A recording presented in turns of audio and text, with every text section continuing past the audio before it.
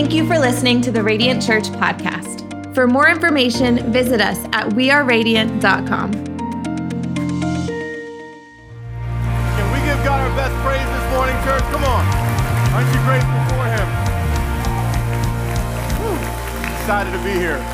Hey, listen, we're one big family here, so turn to your neighbor, give them a high five, let them know you're glad to see them here today, and take your seats. Now, I know all of our locations have already done this, but I want to take a moment to recognize a special group of people, and that's those that are visiting us for the very first time. Come on, Radiant Church, can you help me welcome our first-time guests? We don't take it lightly that you woke up early in the morning to come worship with us here at Radiant Church. If you're church hopping, let me just say, welcome home. You have found your home church. I want to take a moment to greet everyone. What's up, South Tampa? How are y'all doing? If you are tuning in online, go ahead and type in where you're watching from. What's up, St. Pete, Heights? We got Clearwater, North Tampa, and last but not least, B-Town, Brandon. I'm glad you guys are doing great over there. You know, I want to take a moment to just honor our lead pastor, Aaron Burke. Can we just honor our lead pastor, Aaron and Katie? Elizabeth and I, man, it's just awesome to be able to do life together with them. They actually live just a few blocks from us in Brandon. But it's also awesome to have a front row seat in what God is doing in and through Radiant Church all across Tampa Bay. So we honor you, Pastor Aaron and Katie Burke. Appreciate you guys. It seems like every time I get an opportunity to bring a message on a Sunday, I've had another kid. And I don't disappoint, guys. I've actually had another kid, literally. So this is my family. My oldest is Isabella, then Bethany, then Lucas, my only boy, and we have Olivia, and then my newest addition, Victoria. We're actually calling her Rhea, and that's my beautiful wife, Elizabeth. She's doing great. You know, as my infant is like chubby as can be. She's like, you know, she rolls around. It's awesome. It's great. She's great and healthy. It seems like I've noticed every time I present my family picture that, you know, people are saying to each other, hey, when are they going to stop? Like, when is enough? And let me just tell you, we've agreed. That's it. No more. Like 5. That's it, no more. I officiated a wedding yesterday, and I thought, man, wouldn't it be awesome to build into the vows, like, we will have no more than 5 kids or 4 kids? I mean, that would just provide so much clarity in a lot of marriages these days. But I love the fact that we are going through a year of health as a church, and Pastor Aaron has done an incredible job bringing powerful messages on the heart of things. So if you missed any of the weeks, you can still catch them online on YouTube. The interesting thing about the heart is that our culture has come up with these common phrases that we use. Here's one that I haven't heard in a while. Cross your heart, hope to die. It sounds pretty morbid, that one. How about this one? Eat your heart out. I'm not going to lie, that reminds me of Golden Corral, that one right there. What about follow your heart? If you don't know where to follow, you could follow your heart. Or from the bottom of my heart. For those of you that are indecisive, I mean, you can say all day, I've had a change of heart. Like, I've just changed my mind. What about having a heart of stone or a heart of gold? Or pour one's heart out. How about this one? My heart skipped a beat. Sounds like a medical condition. You ought to get that checked out. What about, has anybody asked you, how's your heart? How's your heart doing today? I could never know how to answer that. I don't know how my heart's doing. Check my pulse. I don't know. It's funny, and those phrases are honestly an attempt for us to put into words what's happening in here. There was a season when my oldest, Isabella, whenever she would get sick, her oxygen level would significantly decrease. So much so that it actually landed us in the ER a few times. So whenever she gets sick, we kind of monitor her oxygen. And, I would just be observing her. Oh, look, she's breathing normally. She's fine. But Elizabeth would come with this little thing. It's called an oximeter. And she would put it on her finger, and it basically reveals where your oxygen level is. And we would notice that although she seemed like she was breathing normally, her oxygen level wasn't normal. It was actually low. And I wonder how many of us go throughout life thinking that our heart is okay. We'll do fine. Well, I'm okay. I'll do fine. Yeah, I know this happened, but I'm okay. I know that happened at work, but I'm okay. I know this is happening in my relationship, but you know what? I'm okay. And believe it or not, we think that we might be going through life normally, and we might seem normal, but it's a different story when you actually examine the heart. In fact, God said that man looks at the outward appearance, but God sees the heart. And so how is your heart doing today? And so to end this series, I thought, man, I'd love to just talk about something that for some of us, if we don't address, it'll leave us with a lack of oxygen in our life. It'll leave us exasperated. It'll leave us hyperventilating and overwhelmed in every part in our life. And honestly, it actually has the potential to wreak havoc in several parts of your life. So today, we're going to be talking about a busy heart. A busy heart. You know, the joys of owning a home is that there's always something to fix. And my home is, it's not an exception. I have a really long honey-do list. And one of the things I love to do is I love to invite my kids to help. It's great because it's another pair of hands, and they get to learn something new, and I also get to spend time with my kids. And so there was this one day where I asked one of my oldest daughters, hey, can you come help me out with this? And she said, Dad, I can't. And I said, what do you mean you can't? She said, I'm busy. And I said, what do you mean you're busy? She said, yeah, I have a lot of things to do today. And I'm like, you're 7 years old. Like, you don't have a job, you don't have a car, you don't have a phone, and you don't have kids. In fact, wait a minute, you are a kid. What do you mean you cannot help me? And so, oftentimes we're like my daughter, we're not forced to be busy. We actually choose to be busy. If you're honest with yourself, to be busy basically just means to be fully occupied. And, I wondered how many times in our life do we say to God, you know what, God, I know you want to spend time with me, but I'm too busy. I'm too overwhelmed. I'm too focused in on something else in life.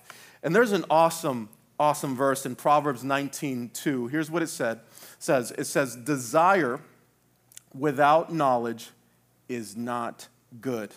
And whoever makes haste with his feet misses his way. I love how it starts off with desire. Isn't that how everything starts that gets onto our schedule? That extra project, we take it on because we desire to have a promotion.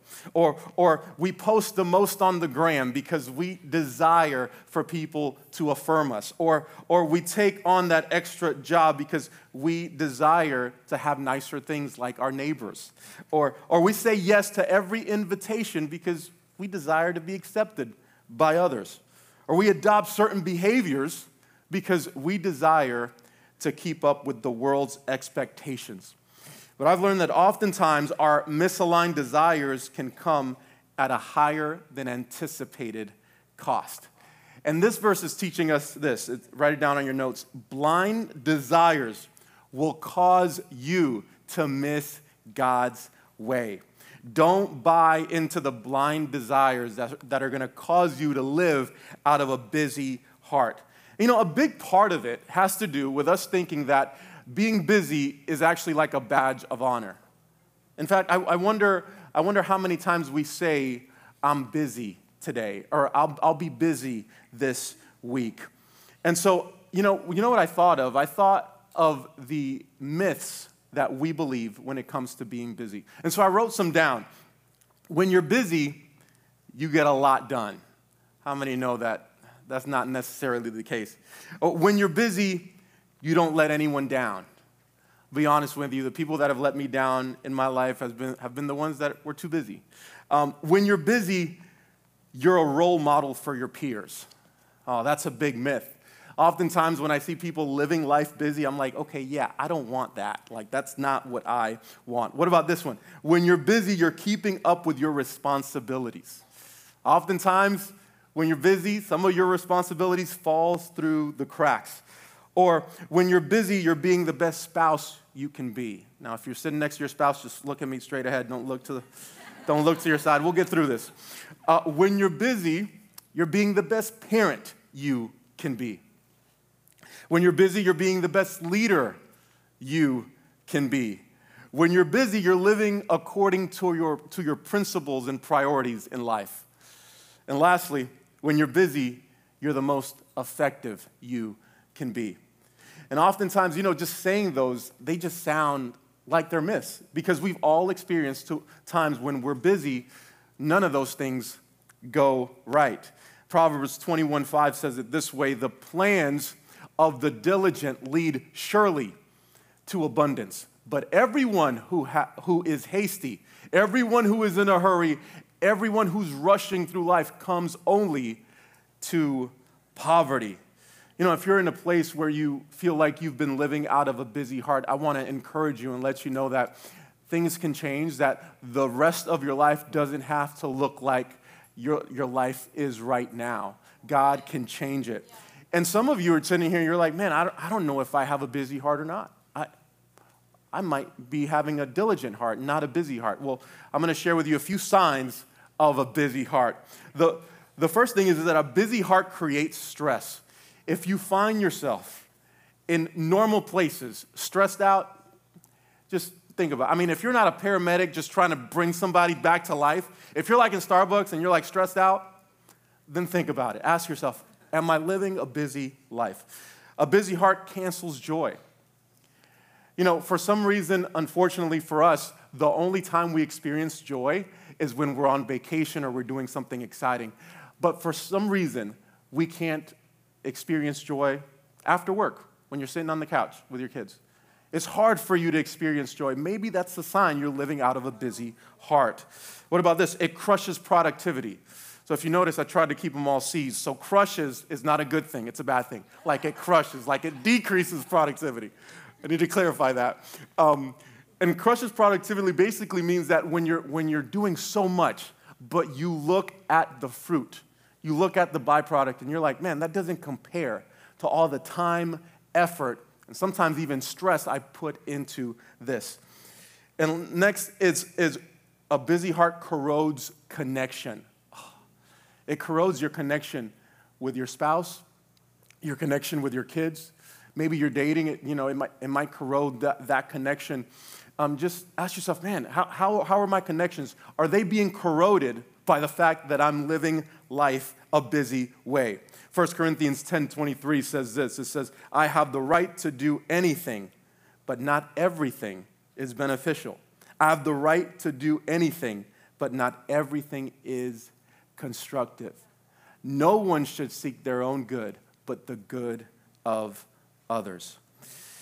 I love how sometimes some of our most meaningful moments are moments where they didn't cost a lot. Like some of the most meaningful moments in my life, it wasn't a vacation. It was just a random dinner with my wife or a walk in our backyard. So don't discount certain moments because, oh man, I can do that. I can go to that work trip. I can go here. You don't know what you might be missing out on. A busy heart also keeps me from hearing God. When was the last time you were in the car, maybe reading the Bible or listening to a worship song, and God spoke to you in a powerful way? When was the last time you took a walk or were in a workout and God just spoke to you through His Word? Or maybe you were reading the Bible app or going through the whole Bible as a church. When was the last time you said, man, that is a word from me today? I remember taking a short road trip. And I usually drive often, but sometimes Elizabeth and I, we kind of take turns. And I'm not gonna lie, she drives faster than I do. I mean, she has a heavy foot. She has not literally heavy, but you know what I mean. Like she drives fast. We were driving back from a trip, and I'm a slower driver than she is. So I'm like, I'm being a law-abiding citizen. I'm going by the flow of traffic. And she turns to me and says, you're driving too fast. I said, excuse me? What? I'm driving fast. He's like, yeah, you're driving too fast. In fact, you're driving so fast that it's almost like a felony. And I was like, me, a felon? What is going on?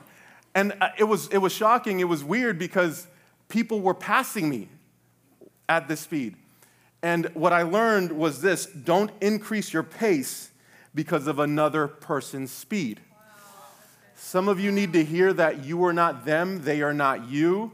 You don't have the same upbringing. You're not in the same stage they're in. You don't have the same kids. You're not married to the same spouse. You're not in the same phase in dating. You cannot look at other people's speed. Don't increase your pace because of another person's speed. And the next point is this: God didn't create you to live busy. He really didn't. And so my hope is that after this message, you would slow down a little bit and go according to God's pace. The first thing that'll help you if you're living out of a busy heart is to simplify. To simplify. Oh, man. Simplifying is very difficult. It's hard for us to stay simple. A.W. Tozer said this. He said, distractions must be conquered or they will conquer us. So let us cultivate simplicity. Let us walk in the Spirit. Notice he used the word cultivate. Cultivate is not just really quickly. It's actually cultivating something is basically developing something. There's a process involved with that. You have to be able to cultivate simplicity. It's not easy, partly because you and I, we're not easily content. Like, we're really not. In fact, Paul writes to the Philippian church in Philippians 4:11, he says this, not that I am speaking of being in need, for I have learned in whatever situation I am to be content. Let me tell you, if the person that wrote part of your Bible has to tell you that he had to learn something, then we need to just pay attention to that. We have to be able to learn that in every situation we can be content. I love it. So a practical way to do that is to learn how to say no. Oh, man. Isn't that difficult? It's difficult to say no. You know, saying no is helpful because without learning how to say no, you cannot simplify your life. You won't be able to. And I know that some of you, like, you don't like to disappoint. So what you do whenever somebody invites you somewhere, instead of saying no, even though you know that it's a no, you say, you know what, let me get back to you. Can I text you later on tomorrow? I'll let you know later. Even though you know now that it's a no. I get it. I understand. Some of you, you feel uncomfortable letting people down by saying no. So I thought, to have a little fun, how about we all go through say no training this morning? What do you guys think? Yeah, we're going to help you. We want to help you.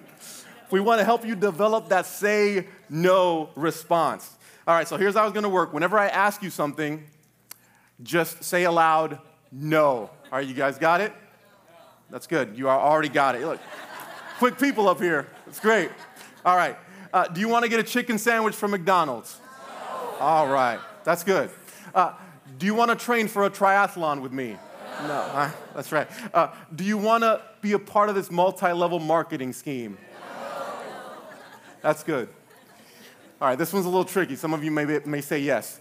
Do you want to watch all 6 seasons of Downton Abbey? No. Come on. All right. Do you want to help me pick out a new Android phone? No. All right. Lastly, do you want to go with me to pick out a new pet cat? No. Good. You guys did it. Great job. Give yourselves a hand. You guys did good. You passed the test. You know, it's hard for us to stay simple because it's hard for us to stay still. We just can't stay still. You know, for some reason, you feel like you have to say yes to everything and everyone. And that's our next point. God didn't call us to say yes to everything and everyone. He called us to say yes to Him. Yeah. What's helped me say no over the years is realizing that whenever I say yes, I'm saying no to something else. a good question to ask yourself, man, if I say yes to this, what could I be saying no to? If I say yes to a third job, I might be saying no to date nights with my wife. If I say yes to that work party, I might be saying no to that soccer game with my kid. If I say yes to a new position at work that requires more travel, I might be saying no to family dinners 3 times a week. Oftentimes, the money or the opportunity or the open door is not worth the moments that you trade off. So be sure to learn to say no. Second thing is slow down. Slow down. Tell your neighbors, slow down. Slow down, slow down. I have a question for you. When was the last time you drove the speed limit?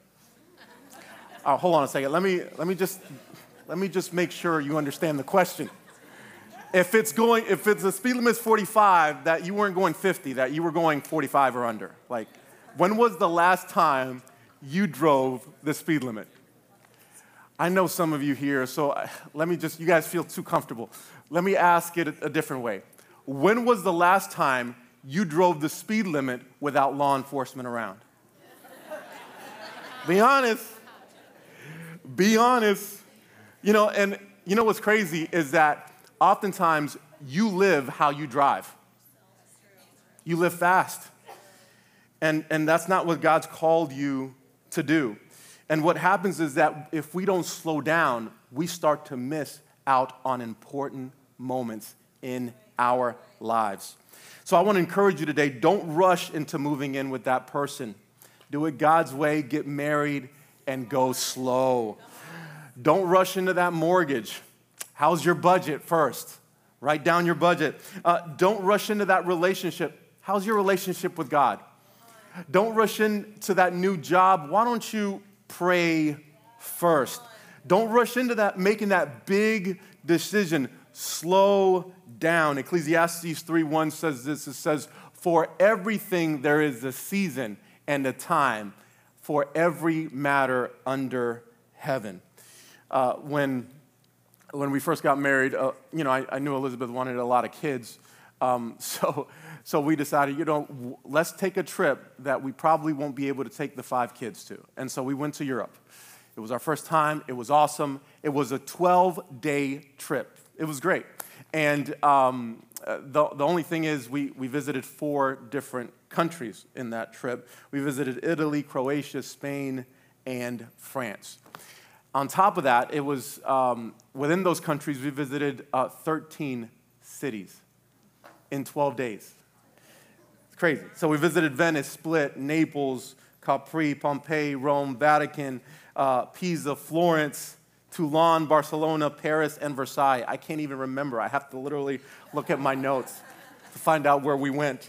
And I remember not too long ago, we're sitting on the couch watching, those shows that they feature a new city and stuff, and we were sitting down watching one of those shows, and there was a show that was featured, there was a city that was featured, and I thought, man, that's awesome. And I told Elizabeth, hey, we ought to visit that place. And she turned to me and said, we did. I said, when did we do that? She said, yeah, I remember the the trip that we went to Europe. And, I think it was the fact that we were moving so fast. I hardly remember it all. There was a moment where we were literally rushing to the ship, like we were running to the ship because it was about to go without us, and we walked by the personnel, the ship personnel, and as soon as we walked by him, he literally disconnected from the dock, closed the door, and the engines were started. Like, we almost missed the ship. Let me just be honest with you, it was stressful. It was fun, but it was stressful. And I discovered something, that it's hard to make memories when you're on the move. It's just very difficult to make memories when you're on the move. Ecclesiastes 4:6 says this, better is a handful of quietness than 2 hands full of toil and striving after the wind. Have you ever felt like you've been striving after the wind? It reminds me of a quote from Abraham Lincoln, really, really good quote. He said, I'm a slow walker, but I never walk back. Isn't that good? And I've told Elizabeth this. Maybe we should go back to some of those cities and really enjoy them. We literally have to do it all over again because it was so fast. And I think for us, sometimes it's like washing dishes. If you wash dishes really quickly, you go to get a clean one, and it's like, oh, it's still dirty. You didn't clean it well enough. There's a Spanish quote that I heard when I was younger. It goes like this: "Vísteme despacio que voy deprisa," which basically comes from, it actually originates from Napoleon Bonaparte, when his helpers would be dressing him, and he said, "Dress me slowly because I'm in a hurry." Because oftentimes the best way to go fast is to slow down. To slow down. So a practical way to do this is to select a Sabbath. In the week, just select a Sabbath. A Sabbath is a day of rest. It's actually commanded by God. He created this. The day off was not our idea, guys. It was God's. And he created this because he knew that work could get in the way of your relationship with him. He knew that if you didn't take a day off, you would fall apart. And he knew that also that work has the potential to be an idol in your life. You can call work productivity or just production. It can be an idol in your life. In fact, he was so serious about this that he actually modeled this.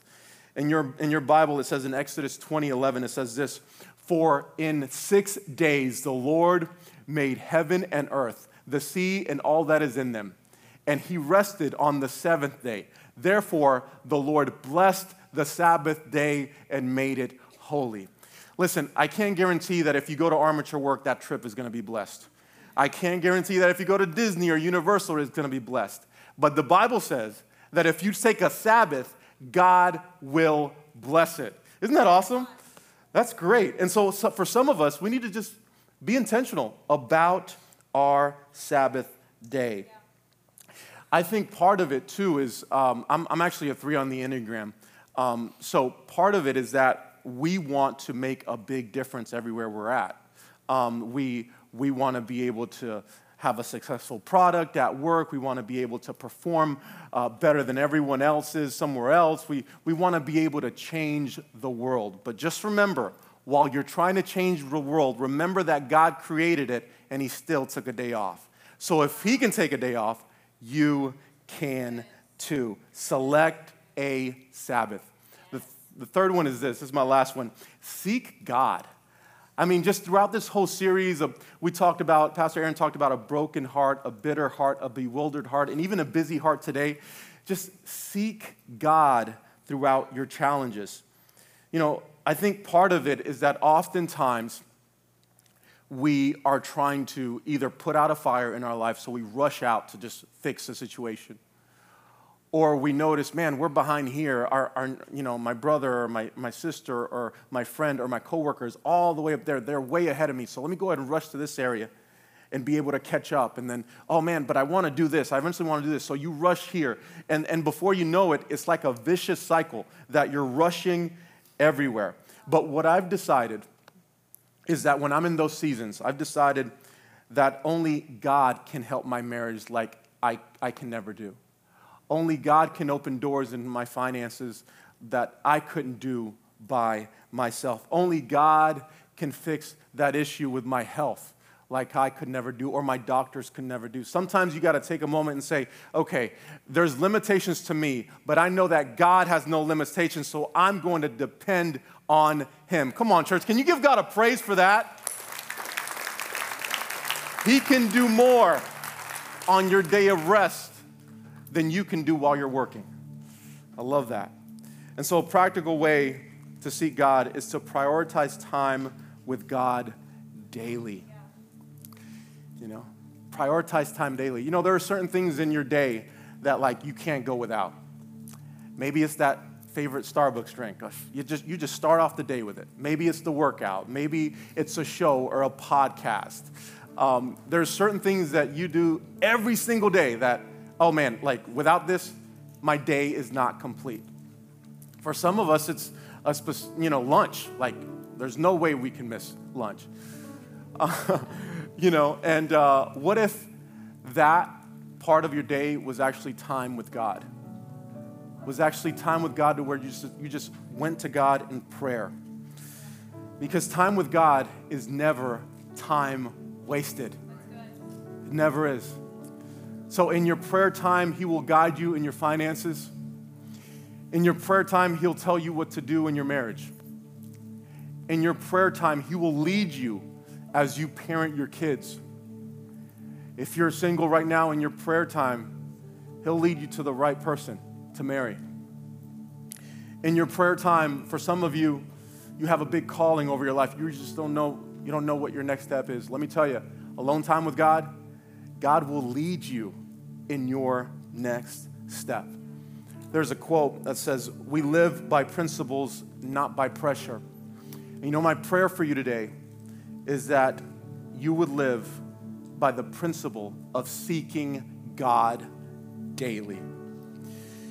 We started off this sermon with Proverbs 19:2. It says, "Desire without knowledge is not good, and whoever makes haste with his feet misses his way." Maybe you're in a place where you're living out of a busy heart. God can change that today. He can. Titus 2:11 says this, "For the grace of God has appeared, bringing salvation for all people, training us to renounce ungodliness, worldly passions, and to live self-controlled, upright, and godly lives in the present age." In Christ there is salvation, there's blessing, there's guidance, there's direction, there's wisdom, and He can guide you. Now, there was a season where it was overwhelming for me. We had gotten married, and we had purchased our first home, which was I was very excited about. Then we had a child.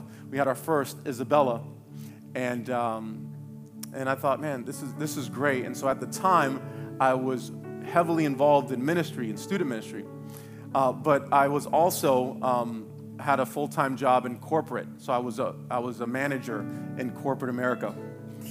And I thought, you know what, that's not enough. I need to do something else. So I enrolled in seminary, in graduate studies. And I thought, man, all of these things are good, so I'm good. All of these things are great, so, this is what I'm supposed to do.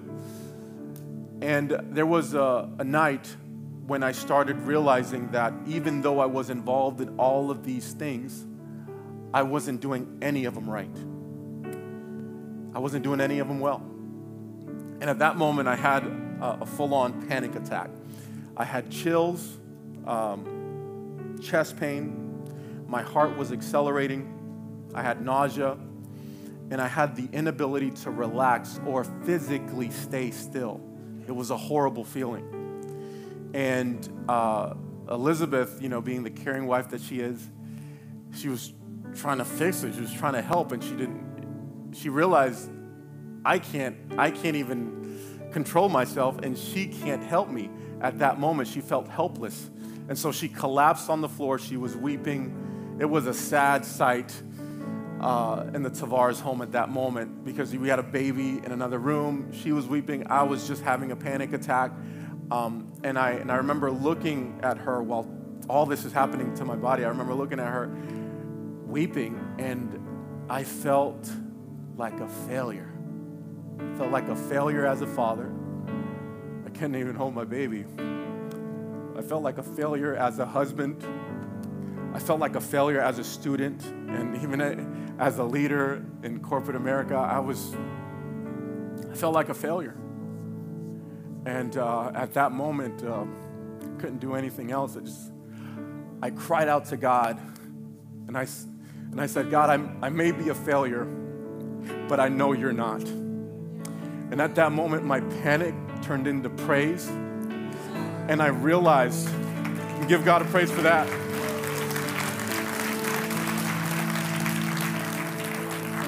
I realized that night, I learned something that night that I hope that you receive today. And that's that although you may have failed, He won't. Although you may have failed in that marriage, He won't. Although you may have failed in that season with your finances, let me tell you, God won't. Although your health may fail, can I just say, God won't. Jesus said, in this world you will have trouble, but take heart because I have overcome the world. Come on, I'm gonna invite you to stand. Can we take a moment to worship God today? Because even though our bodies may fail, even though our life may fail, even though there's certain things, certain seasons where we fail, can I just say that God won't? Come on, let's worship today.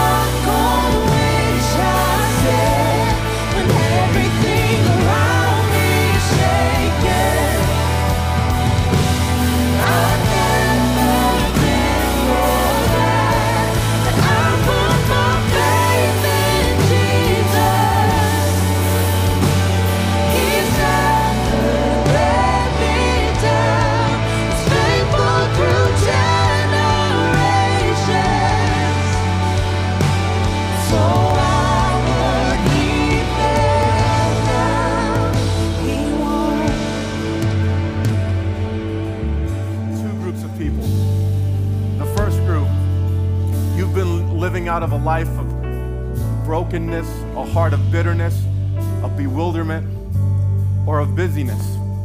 You've been trying to do it on your own merit, with your own power, with your own ability, and you've been relying on yourself too much.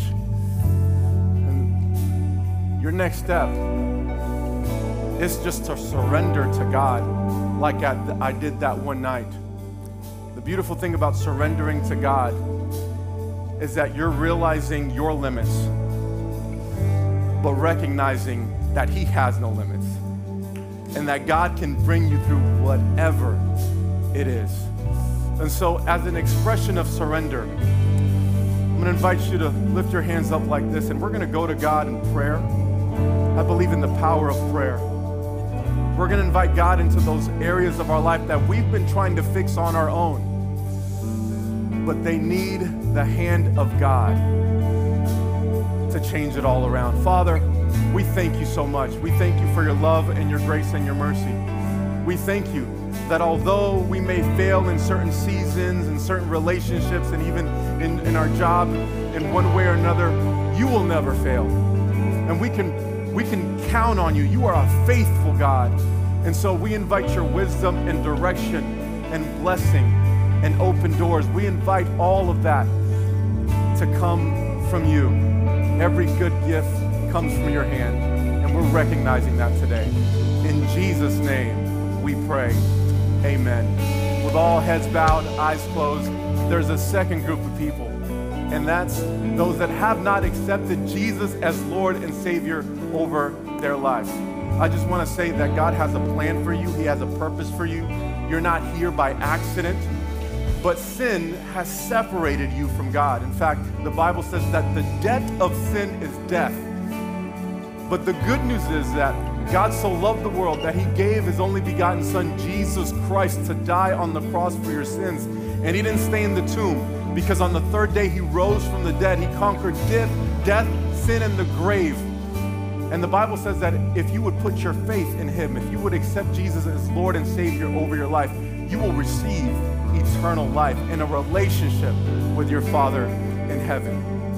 At the count of 3, I'm going to ask you to raise your hand if you want to make that decision to accept Jesus as Lord and Savior over your life. 1, 2, 3. Raise your hand. I see those hands. God bless you. I see that hand to the left and to the right. God bless you. It's a big decision. Go ahead and slip your hand back down. Let's all say this prayer together.